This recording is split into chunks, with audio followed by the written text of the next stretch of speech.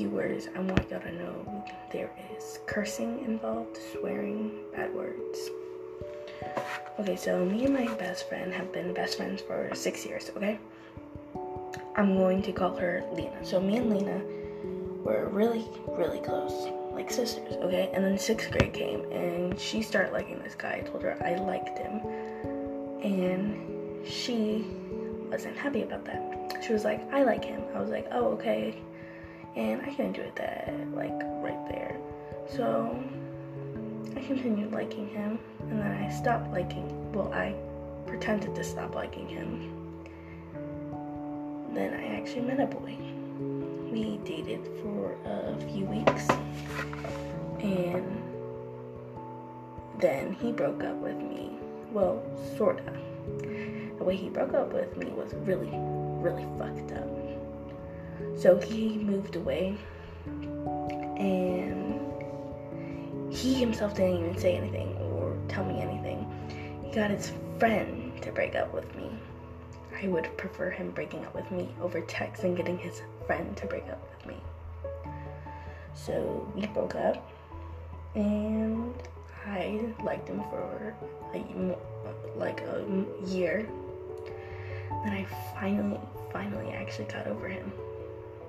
I didn't like him for like a year. I liked him for like 2 years. And when I finally got over him, I liked this other boy named, we're gonna call him Jake. So I liked Jake. Jake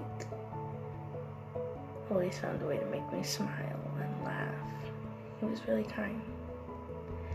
And then I told my best friend, bad idea, Rosie, bad idea. How stupid could you have been? She said, oh no, I like him. I was like, oh, okay. And like, I didn't want to be the friend who takes her best friend's crush. So I waited 2 days, and I said, oh, I don't like him anymore.